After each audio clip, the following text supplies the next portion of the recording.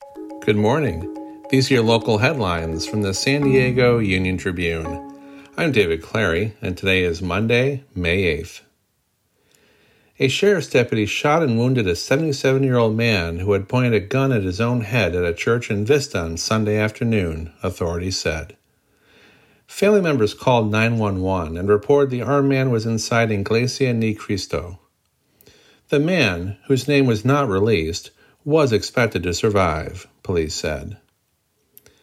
State Route 78 drivers finally could see relief this week from the nightmare of detours and traffic congestion they've endured since the discovery of a storm-related sinkhole just west of College Boulevard on March 15th.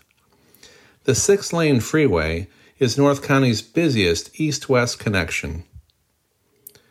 With AI rapidly changing healthcare, UC San Diego Health is planning to treat the situation with a level of attention usually reserved for rocket launches and wildfires. A $22 million donation from Joan and Irwin Jacobs will help pay for a mission control center inside its main La Jolla Medical Center to consolidate the streams of digital information. You can find more news online at SanDiegoUnionTribune.com. Thanks for listening.